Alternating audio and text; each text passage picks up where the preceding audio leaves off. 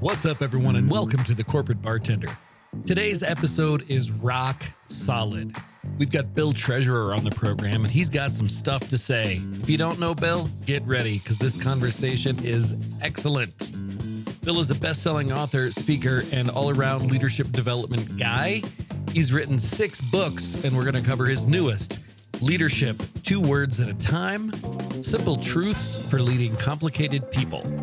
We'll touch on concepts like leadership fitness, cultivating composure, and even work in a dash of Marcus Aurelius. He's an awesome person. This conversation was a blast, and I think you're going to dig it. So buckle up, TCBers, grab your favorite cocktail, and let's get right on into it with Bill Treasurer on today's TCB.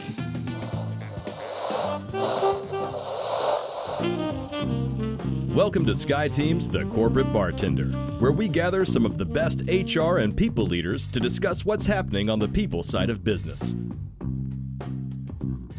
Now pull up a stool, belly up to the bar, and join us for The Corporate Bartender.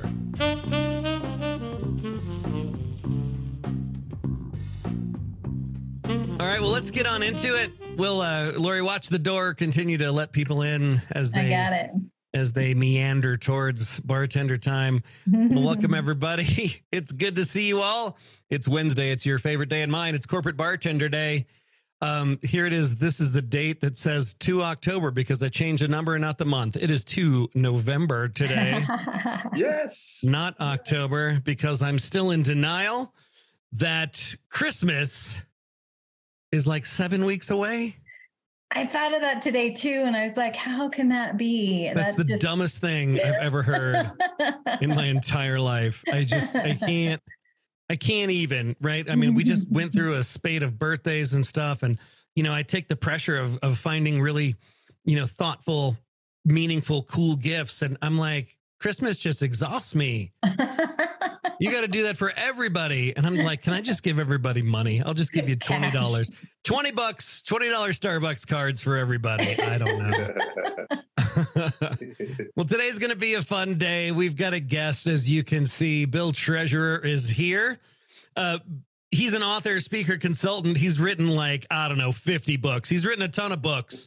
He's written books with titles such as Courageous Leadership, The Leadership Killer. One of the ones that caught my eye was A Leadership Kick in the Ass, which that's kind of right up our alley.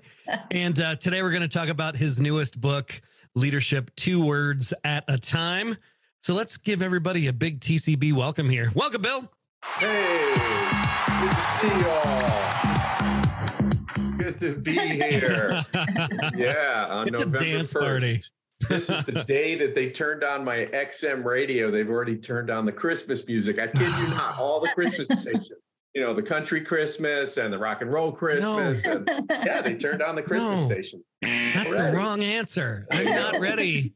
I'm not ready for that. I was just accepting the fact that we could have Halloween music, not even getting into Christmas music.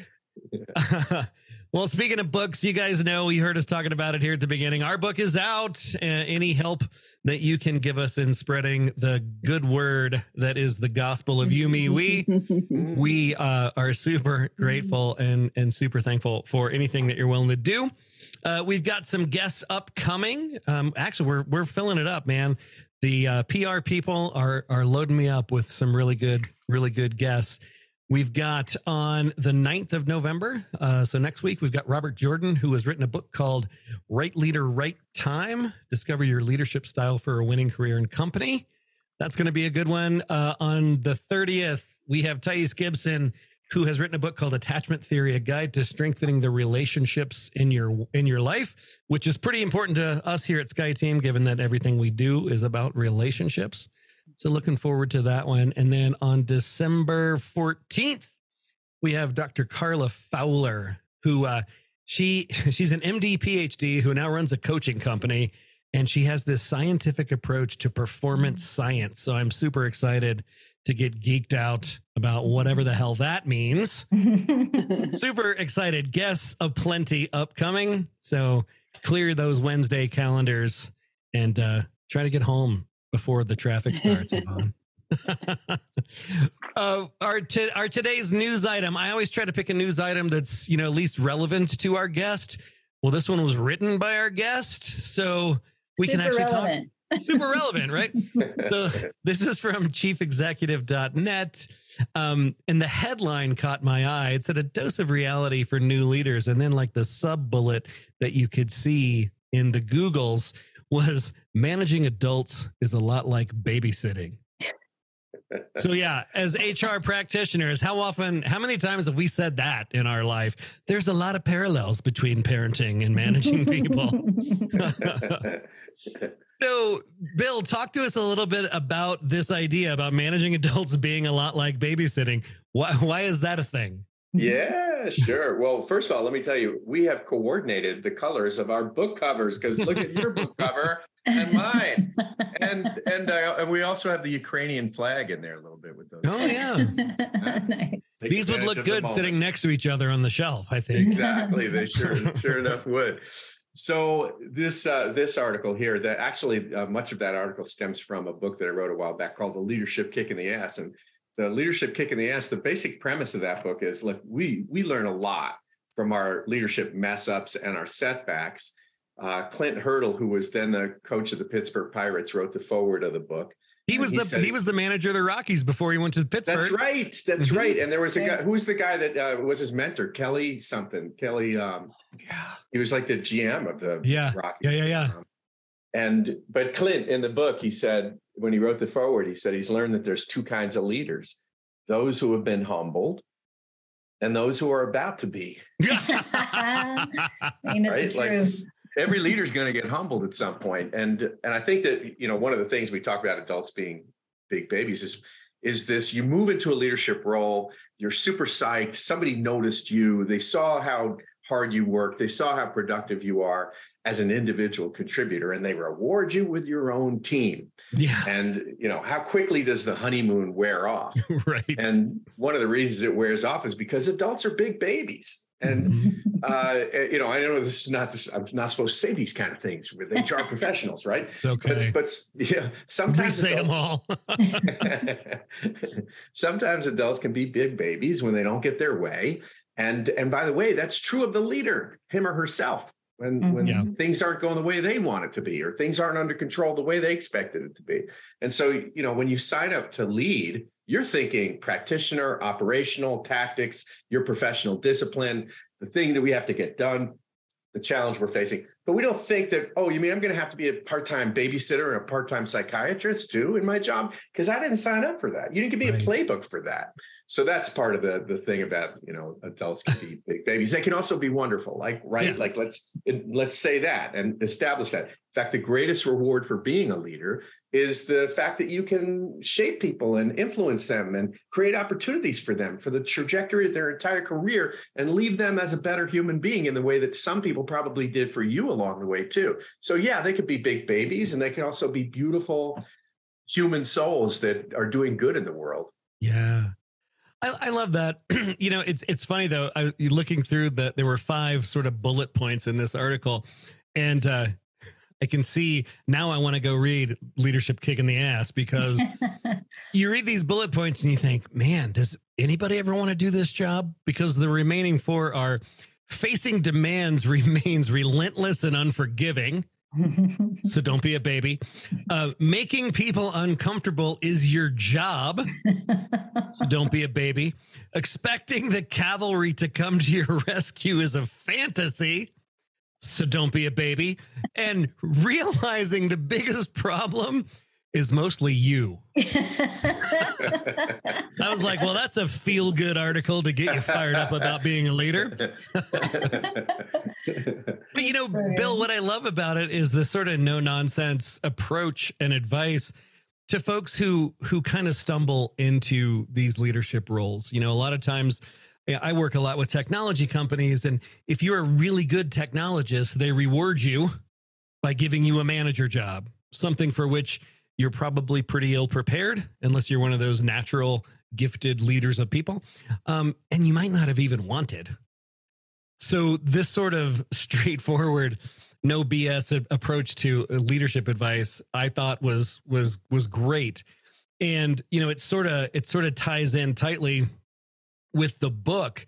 So before we get too deep into kicking leaders' butts and talking about quippy hooks here.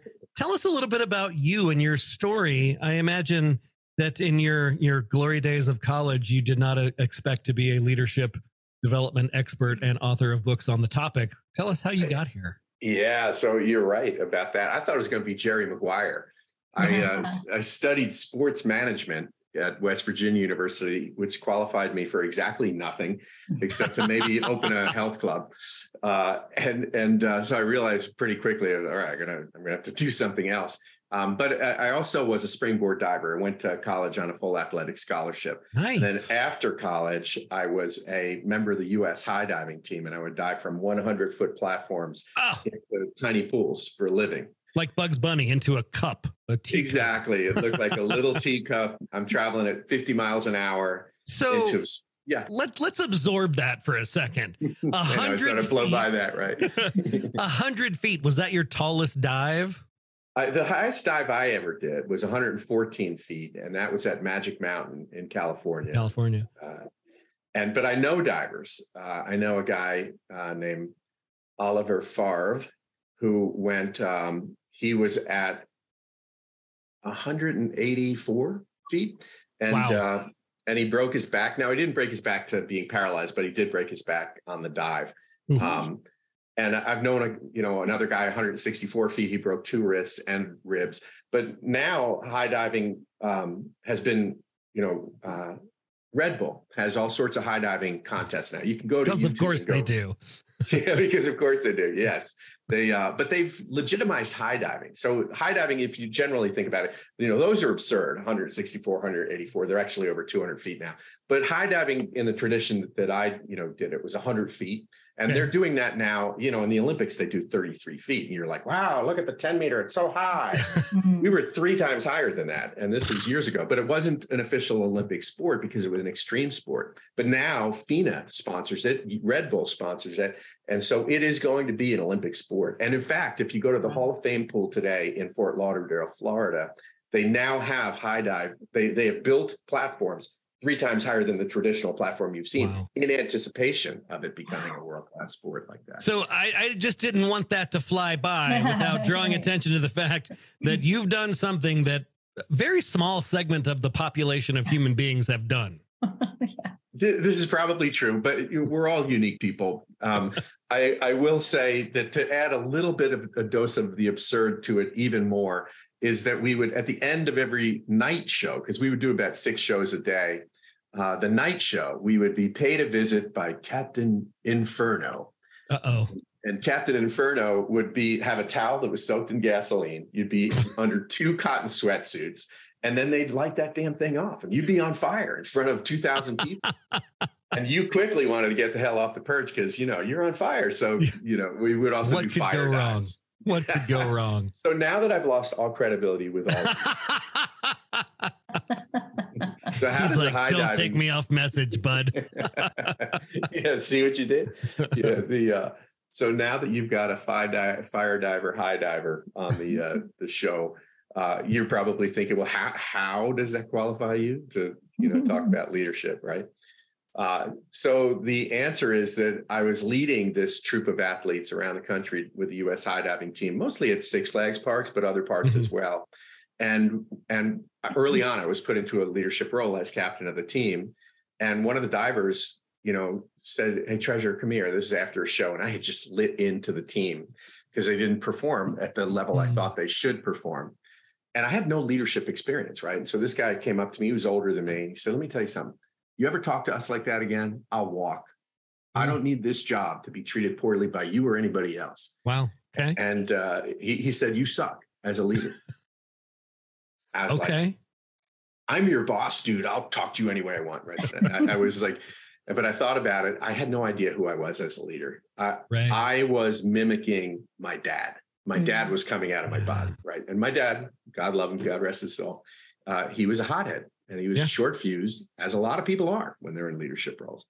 And but I picked up a book called The 1 Minute Manager. Remember that one? Oh, yeah. And I got a little bit better at leading. I got very interested in the topic. And then I started to read other books on leadership. And I decided to go to graduate school. I went to the University of Wisconsin at Green Bay. And so don't tell me you went to GB. No way.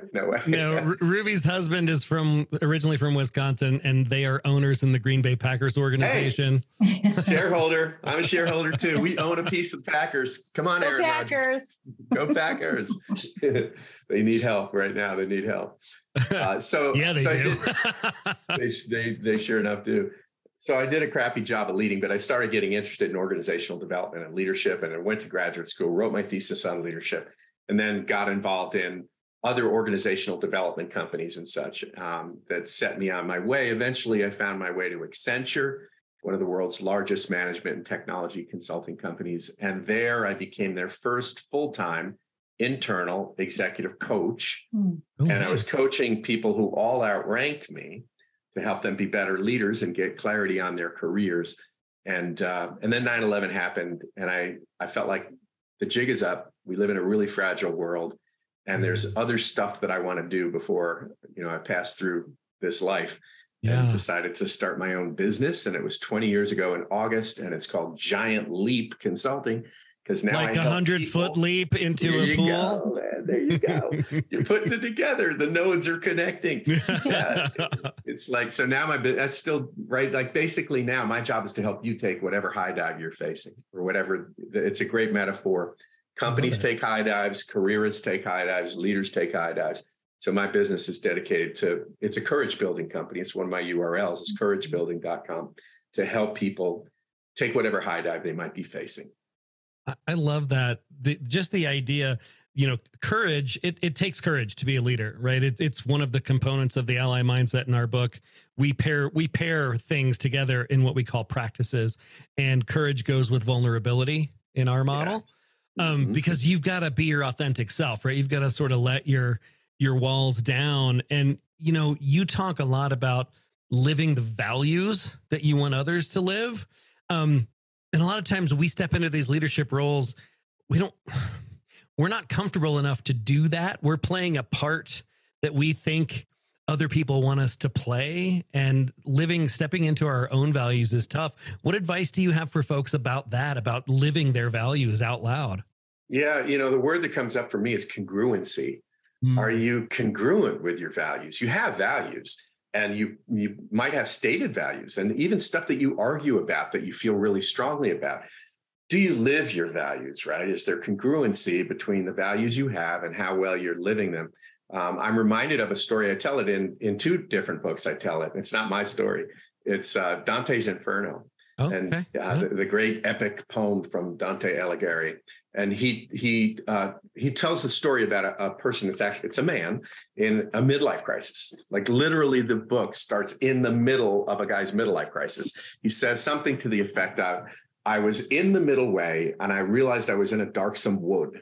The person I was supposed to become and the person I am were two different things. And to get back to the person, authenticity about who he's supposed to be, he has to go through 9 levels of hell.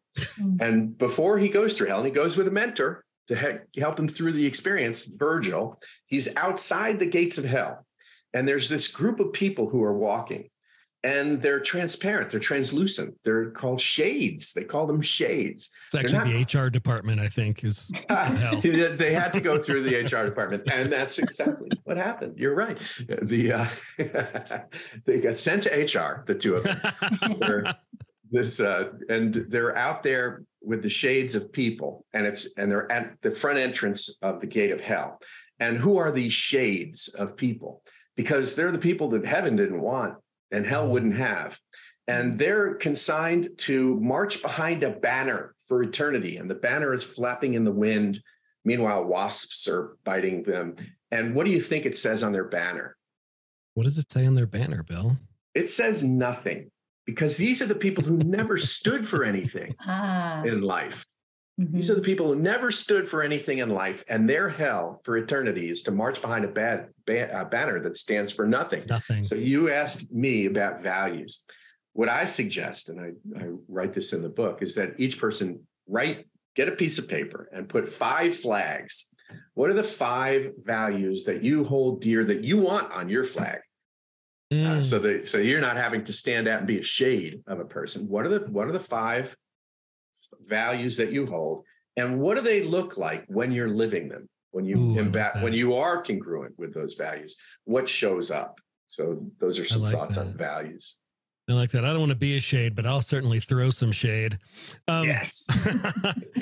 You talk about in your book, you talk about 3 areas of leadership fitness. What does that mean? I'm noticing a theme here with the fitness and the diving and the swimming. Yeah. Well, I wish let me just say that I can say it here in front of you at a bar. We're at a bar. That's right. We're at the bar. That you do not. Speaking of fitness, you do not need to see me in a Speedo anymore. We can establish that. Right I think we're all on the same page here, Bill. I don't think anybody wants to see either one of us in a Speedo. This is good. Today. If you do see me in a Speedo, you should go to HR very quickly. So the book is about 3 areas of leadership fitness. You can think of them like if you do these 3 things, because new leaders especially get subsumed, like we talked about. The honeymoon's over, right? You realize that this is way harder than I thought it was going to be. It's not what I signed up for. I thought I was going to be able to go and be at the offsite meeting all the time at the boondoggle, and it's just now really hard. And so what I'm saying is don't get so subsumed by the responsibility and the burden that leadership often feels like. And instead, take your leadership 2 words at a time. And writ large, the biggest 3 umbrellas are, first of all, you got to lead yourself. Those 2 words, right?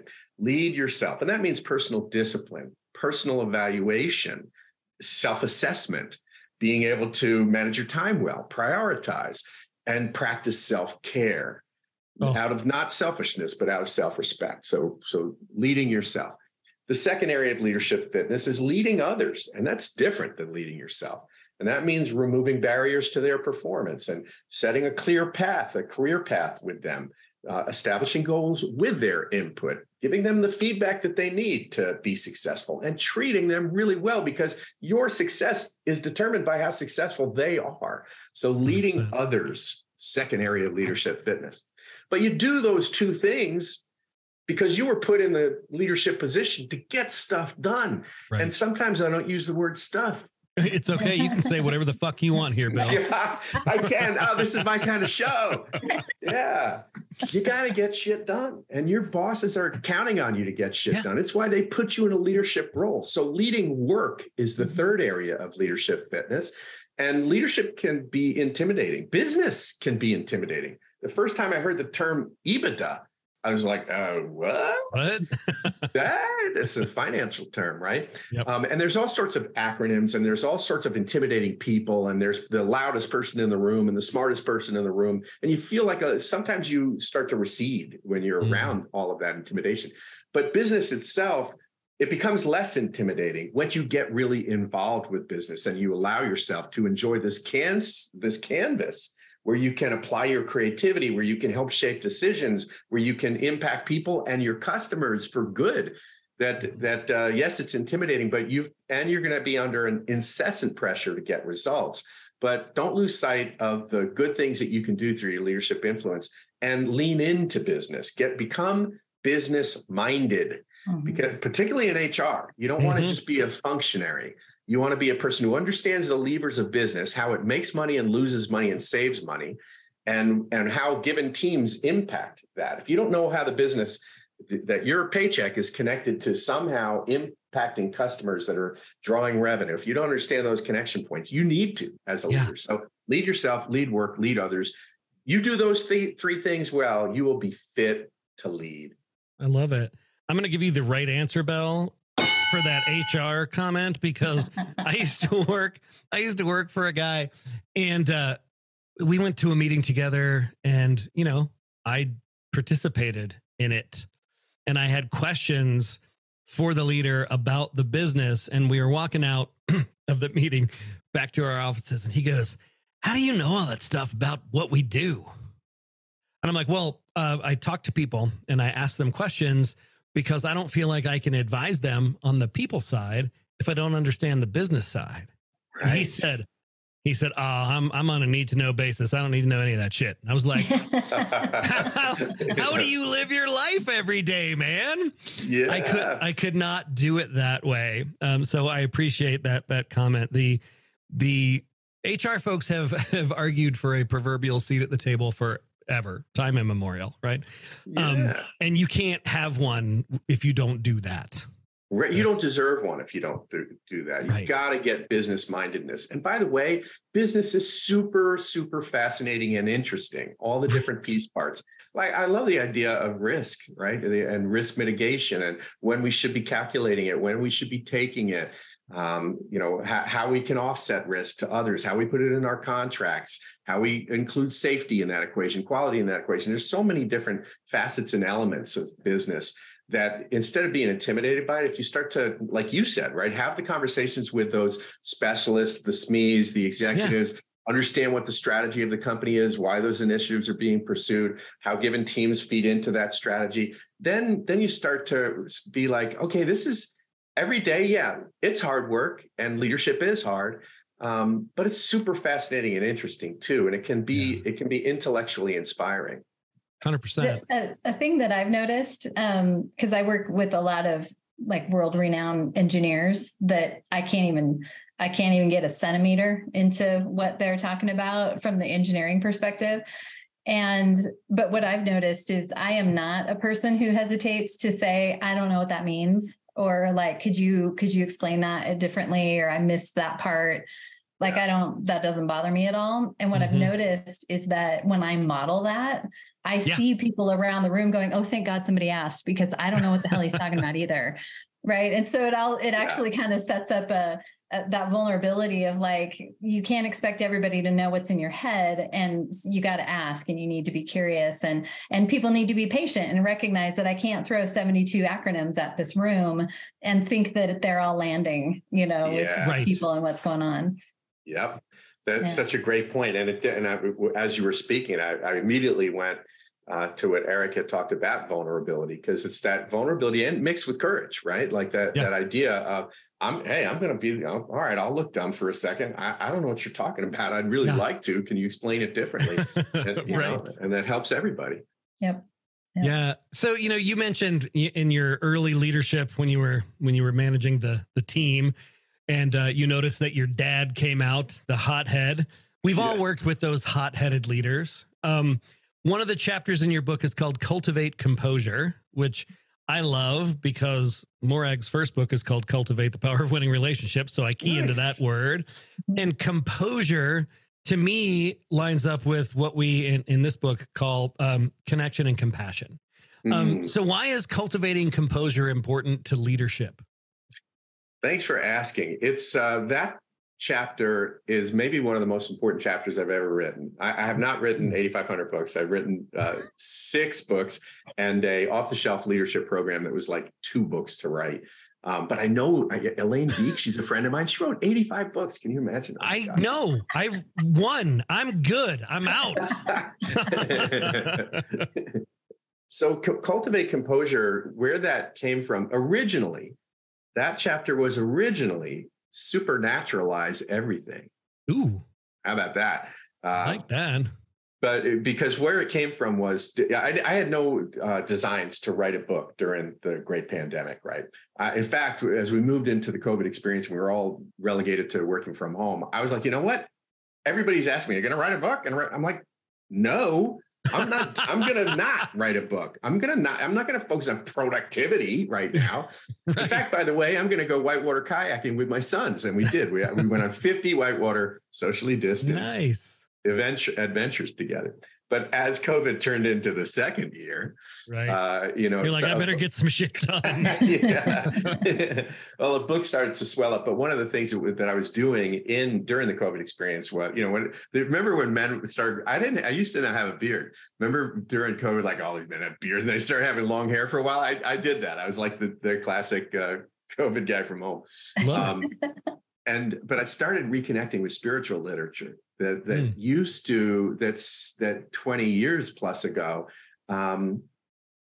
really was super instrumental into who I've become. I'm not talking about religious stuff, but I'm talking about spiritual stuff, right? Read from Carl Jung to Joseph Campbell, to Anthony DeMello, to so these were really impacted me way back then, and I was refreshing myself with those books. Even Richard Bach's Illusions, you might remember. Oh yeah. So I was reconnecting with that stuff, and it was helping me. It was like really, it helped me realize what a crazy train that we were all on 2019, right? But we didn't know it till we stepped off the crazy train.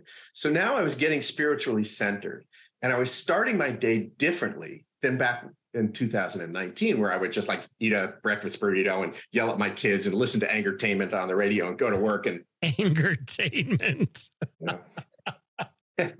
And so now I was starting my day with silence. I was starting my day with prayerful reflection. Now I read The Daily Stoic with Ryan Holiday. And all it takes is a simple page. I read a paragraph. I read how that paragraph relates. I think about it in my own life. I say a little word to my higher power and start my day. And it's a way better. So I couldn't talk about prayer per se in that chapter. I needed to make it accessible and open it up and secularize it. And so cultivating composure is where it landed. Is like, how are you starting your day? By way of, are you starting by thinking about who's the good person I want to be in the world today? What good should I do today? These are Ben Franklin questions. What good in the world have I done today? Reflecting on at the end of the day. Versus starting with this furious intensity and interruption stuff. So that gave us cultivate composure. I love that. And why is having this sense of composure important to getting work done through other people? Yeah, because part of it is clarifying your motive and polishing your conscience, because you're in a leadership role. You can do some serious damage to the people that you're leading if you're coming at it from an ego space. If you're coming at it from your big ego or your fragile ego, instead of purified motives, which are to do good things for my customer and do right by my people in the treatment of them, and doing right by them sometimes meaning giving them hard feedback. But if I'm coming at it from the motive that is other-centric instead of me-centric, I'm not going to do damage to anyone. So I'm going to remove my human pettiness if I can start from a place of cultivated composure with thinking about how can I influence other people today in a good way, knowing that I'm going to be frustrated with them today. I'm going to be frustrated with interruptions. I'm going to sometimes drop into my human pettiness, right? It's the story of the two wolves kind of thing. But if I start my day with cultivated composure, I'm more likely to be my good wolf for the day. And when you're a leader, you got to manage, every human has to manage the two wolves. But when you're a leader, if you're coming out of it from, your base nature, you're going to do more damage in the world. So you have an ethical and be less self-aware of it. Absolutely. Yeah, absolutely. So you have an ethical responsibility to start from a place of centeredness, because you're going to be in the midst of the storm for other people, and they need to see you as a leader, right? I'm picking up your Marcus Aurelius there, Sensei. I got it. Yes. And I think that's what's so interesting. The higher you go in an organization, again, thinking about modeling, because if the highest level of leadership in the organization does not come from cultivated composure, at least some of the time, then that trickle effect becomes the Wild West, or it becomes toxic culture, or it becomes petty, mean, wasted energy all over the place. And right, the more concentration that you can get, culturally speaking, walking that talk and being those ways, that sets the bar that this is what leadership looks like. Yeah, you're right. And it becomes, you've heard the term emotional contagion, right? Like if I'm like a freak out boss, or if I'm constantly adding a little or else to all my directives, then other people are going to seek permission to do that themselves when they move into the leadership role. And then we've got an organization that's fear-based and leadership that's fear-based. Right. I'm going to turn. That sounds fun. You guys are making me shine the light over here. Ooh. Is it getting late in the bar? Are we turning the lights on? Yeah. You don't have to go home, but you can't stay here. It's not last call yet. So just sort of building on this idea around composure, one of the themes that's come up over the last couple of years since this great COVID experiment that we've all been in, is the increase in overwhelm and burnout. And that's hit leadership harder and HR people harder than just, line level workers because of all the plates that we're spinning and all the things that we're juggling. How do you ward off getting overwhelmed and keep from burning yourself out? So I am you all, right? So I'm not going to I'm not going to polish a halo on this. I struggle with it too. What I do talk about in the book, and it came up in a leadership workshop that I was leading. These people were in this company where they were actually winning work from their bigger competitors. And it was really exciting. And younger people were put into more senior roles because they could be. They're making you could make like $200,000 at 28 years old, right? Like, so this was pretty cool, right? Except that I heard a few times in that conversation, we really love it here, but I feel like I'm redlining. And then somebody else said it, redlining. I'm like, what does that mean? And it's like, well, you know how your engine is out and the RPMs are out here and the engine's going to blow. I kind of feel like it's not sustainable. That's what I feel like. Like, I enjoy it, but I'm working and overworking so much. So I the way I look at redlining now is when you're overworked and in an unhealthy, unsustainable, under-resourced environment for unreasonable amounts of time. And a lot of people are redlining, right? To what you just said, Eric. So what Bill Treasure does, so certainly the Cultivate Composure practice that I start every morning. But beyond that, the lowest impact, highest return activity you can do is walking. And there's been some really famous walkers, right? We all know Steve Jobs was a famous walker, and he would cut deals on walks. He would negotiate on walks. He would also just go and think on walks. Albert Einstein was a famous walker. Charles Dickens was a famous walker. Henry David Thoreau's last essay was called On Walking, and it's about a long sauntering walk. Here's what I can tell you about walks. And I do this. I took a walk today before we got on today. Not a long one, about a half an hour. A lot of times I take like a 90-minute walk because I live in Asheville and I go up the mountain, meet with a couple of bears, and literally bears, right? Like, I got to worry about. But what I can tell you this is about walking. You will never end a walk angry. You may start a walk angry. You may start it with a furrowed brow, something on your mind, but you will end in gratitude. The important thing I think about a walk, some people want to go and work on themselves. I'm going to listen to a podcast. I'm going to put on the thing. I'm going to talk to somebody when I'm up there. No, you got to go take your brain for a walk. You have to, just like you take a dog for a walk, take your brain for a walk and just go, right? And dissipate. So I think for me, walking is super healthy and being fresh and being outside. It's always a good thing. It's always a good thing. I love this. The idea of taking your brain for a walk, I'm picturing it on a little leash. Head up the mountain. I think that's such a basic core thing that we need to get back to after this giant social experiment of everybody going home. Super convenient, and I don't have a commute, and I save on gas, and I don't step 3 feet away from this desk for more than 5 minutes over a 9 or 10 hour period of time. And that ain't good. You're right. Right. And leaders need to be vigilant for that for their people when they're leading them remotely. So it's one thing for the leader to pay attention to it for him or herself, but a leader's got to be making sure they're mindful of what's going on with their folks when they start to see that person returning emails on a weekend night and or overworking in whatever way. Right. I will say I do have this. This happened right before COVID. My wife and her dad. And my wife did like 70% of it. My wife's a Wisconsin woman, so she's this hardy kind of person.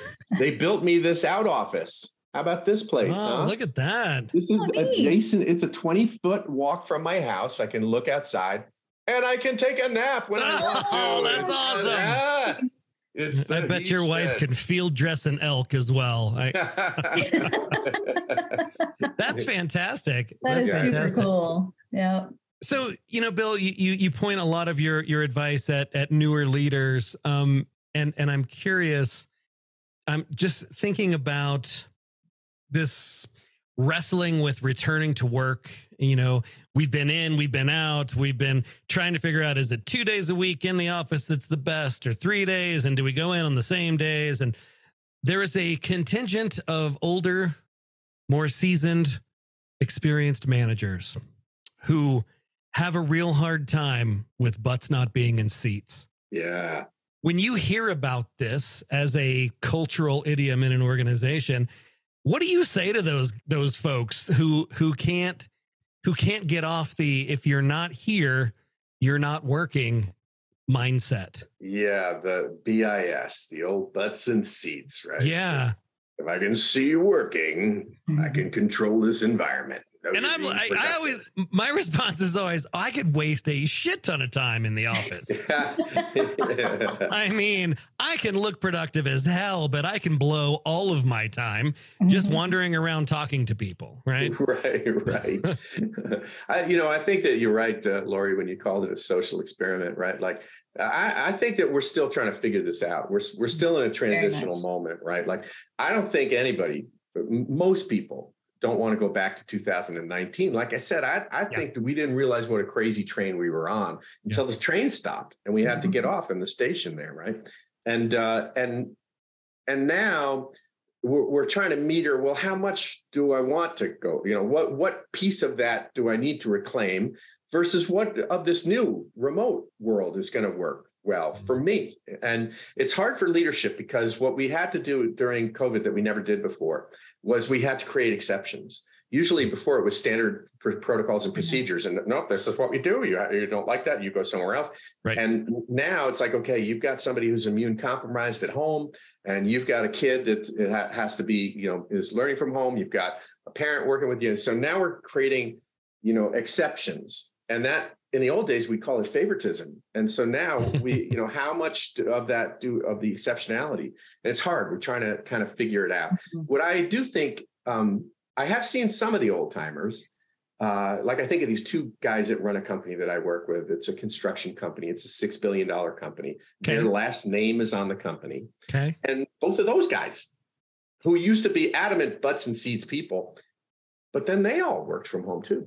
Right? And they saw that they were having executive meetings, and you know what? Their ball wasn't dropping. And another company that started moving their board meetings to virtual. I was facilitating board meetings virtually. And they were like, maybe this isn't so bad. So I see a CEO who's younger. So he's not quite the grizzled, old, fossilized guy. And he does now work from home a few days a week. Having said that, I think we are also recognizing that there is something for physical proximity occasionally, right? Mm-hmm. And because you can have a Zoom team building and we can have our little, catch up chats and such, but we also need to get together sometimes and let off steam, and you miss some of that, interaction stuff. So it's figuring out, there is no silver bullet answer for this right now. It's almost like working with your team to find out what seems right for us, for what we've got going on.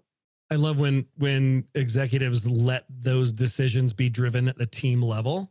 Mm-hmm. Because that's where it's most relevant. One of my favorite pieces of advice I heard from the CEO, he said, look, being together in 3D space is powerful, but don't come into the office to be on Zoom meetings all day. If that's what you're doing, stay home, right? Come here and meet with people, talk to people, go to lunch, hang out. But don't come here and do what you would do from your home office. Mm-hmm. That's a waste of everybody's time. Yeah. And what has to drive everything is performance, right? We have to deliver, right? So let's all, those are table stakes. We got to deliver in the same way that we delivered in 2019. As long as we can do that, delivered at the same standard, then we should care less how much time they want to spend at home. Yeah. There was a great article that actually one of the leaders in my organization shared with the rest of the leadership, which I love when that happens. But it was it's an HBR article. I'll put it on the network. And basically interviewing a bunch of people and remote managers and that's a unique skill in itself, right? What great remote managers do differently. And essentially it was interviewing managers and followers, like what's working. And I loved this concept because they said, we want our managers to be present and hands-on and operationally vigilant without being intrusive. Mm-hmm. So that means we don't want you to be micromanagers, but we want you to micro understand what's going on. That we want you to be present and connected and listening and understanding what's going on, but we got it. You hired us to do these jobs. We know what our deliverables are. We understand the expectations. So let us do the thing, but also don't just leave us floundering out there. Right. We need to know that you're connected so that if we have an issue, you're already tracking with what's going on. So I loved it. Not micromanaging, but micro understanding. I like that. I thought that was a brilliant concept for managing remote people. Yeah, me too. Me too. You all might remember too, that it wasn't too long ago, maybe about a month and a half ago. And in the same week, like the first time I'm going to say the word, you're going to be like, oh yes, quiet quitting. Right. Mm-hmm. I remember I read it on a Monday. By Tuesday, it was coming out of my client's mouth. By Friday, everybody was out. Quiet quitting. Oh yeah. Quiet quitting. No, we're not quiet quitting. It's like, so it really resonated, right? The term resonated. And I remember sitting with a bunch of grumpy people and like, yeah, what's quiet quit? Let me tell you something. Back in the day, if you didn't get the work done, you want to quiet quit? Go quick, quiet quit. I ran out the door, right? And then this woman who was at a table, she said, yeah, I don't really like the term. I think that why don't we just say, you mean having boundaries? Healthy boundaries? Yeah, exactly. And everybody at the table was like, yeah, she's got a point there. They were like, yeah. It's funny. We were having a conversation about this a couple of weeks ago where we were talking about, some of the companies that are putting in the productivity monitoring software, right? Key loggers and presence detectors. And it was funny because we had this conversation and then just a couple of days later, because, Siri and Alexa, they're always listening. Amazon started pushing me ads for a product that I did not know existed called a mouse jiggler. It is a product that you put your mouse into, and on regular intervals, it will jiggle it around so that your computer doesn't go to sleep and you are productive. We had brilliant engineers who came up with Zoom backgrounds. Remember, that was all the rage when everybody was on Zoom. And do you get the stock ones or your own photos or whatever? Right. And we had people that created these little video loops of themselves moving in different places, taking a drink of the coffee, and and they could hide their camera, right, and go off and have a snack or do whatever. Wow. And they're going to the Zoom audience. It looked like they were, because it was moving, but it was just a loop. It was that is so funny. That's so funny. You know what's funny about so I hadn't heard about productivity software like that. That's scary and interesting. but what's always interesting about stuff like that? I think back to the years back at Accenture when I was working there, and we had a time card system, and it was all electronic, right? So you could monitor your time, and you had time codes that you had to code everything. Because you were billing everything in 15-minute increments. Yeah, so all that usage, right, and make sure that our people are out there, and that they're billable all the time. Except that the senior leaders exempted themselves from having to use it because our time is in flux all the time. You don't understand. We don't need productivity software, but we're productive. It's all about you. That's right. Monitored. Boots is your butt in your seat? necks. No, don't worry about me. I'm playing golf right now. My butt's not in my seat, but it's about you. It's about doing a deal, though, Bill. This is a very business-oriented golf game. So I'm going to ask one more question and then turn it over to the folks. See if anybody have questions for you. What do you want people to come away from this book with? I started the book. My dedication to the book is 2 words. And the last chapter is 2 words. Of course, all the chapters are 2 words. 2 words. What's bookending the book is be courageous. Right? The world needs your courage. The world needs your full engagement. The world needs you to carry your fear with you, to not run away from it. The world needs the best of you, to show up with the best of yourself, to draw out the best in others. We are passing the baton to you now when you're in a leadership role. Some of us didn't do a very good job when we had the baton. Now it's your turn, and we want you to do a better job. In my case, this book becomes, I hope, a little bit of a way to help you remove the burden of leadership so that you don't have to feel weighed down by it, because leadership can be joyful if you allow it to, if you do certain things. So I hope that you will be courageous is ultimately what my message is to the people who read the book. Awesome. Thank you so much, Bill. All right, questions. Anybody have any questions for Bill before we do our funny things? We cry a little bit and then we go have dinner.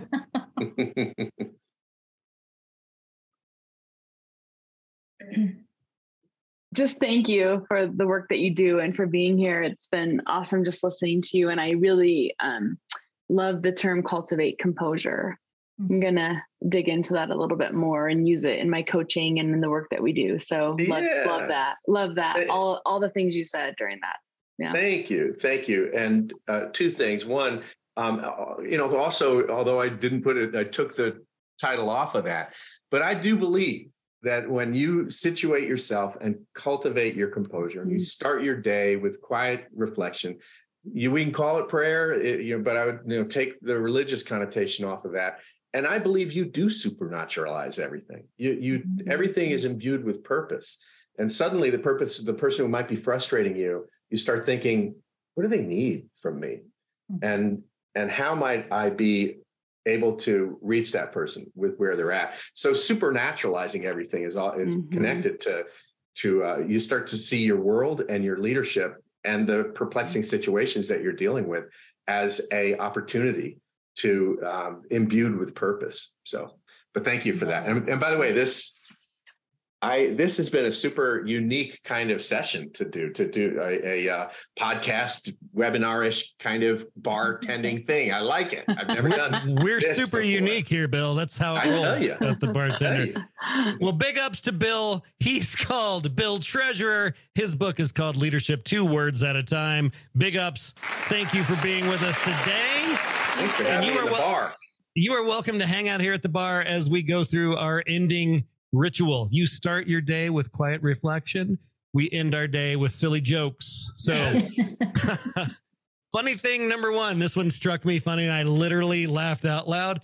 It sucks you can't Google something happening in your life. Like, what does my neighbor Derek do for work? One time I was in an elevator and a guy dropped a bunch of loose grapes on the ground and then was like, sorry, I haven't eaten grapes in a while. I think about him every day. The rest of the ones are a little edgy because I was having that kind of day. This is child. I learned a joke at school. Me. Okay, let's hear it. Child. What goes in stiff but comes out soft? Me, child, me, child, me. It's a wife running in from the other room. Spaghetti! It's spaghetti!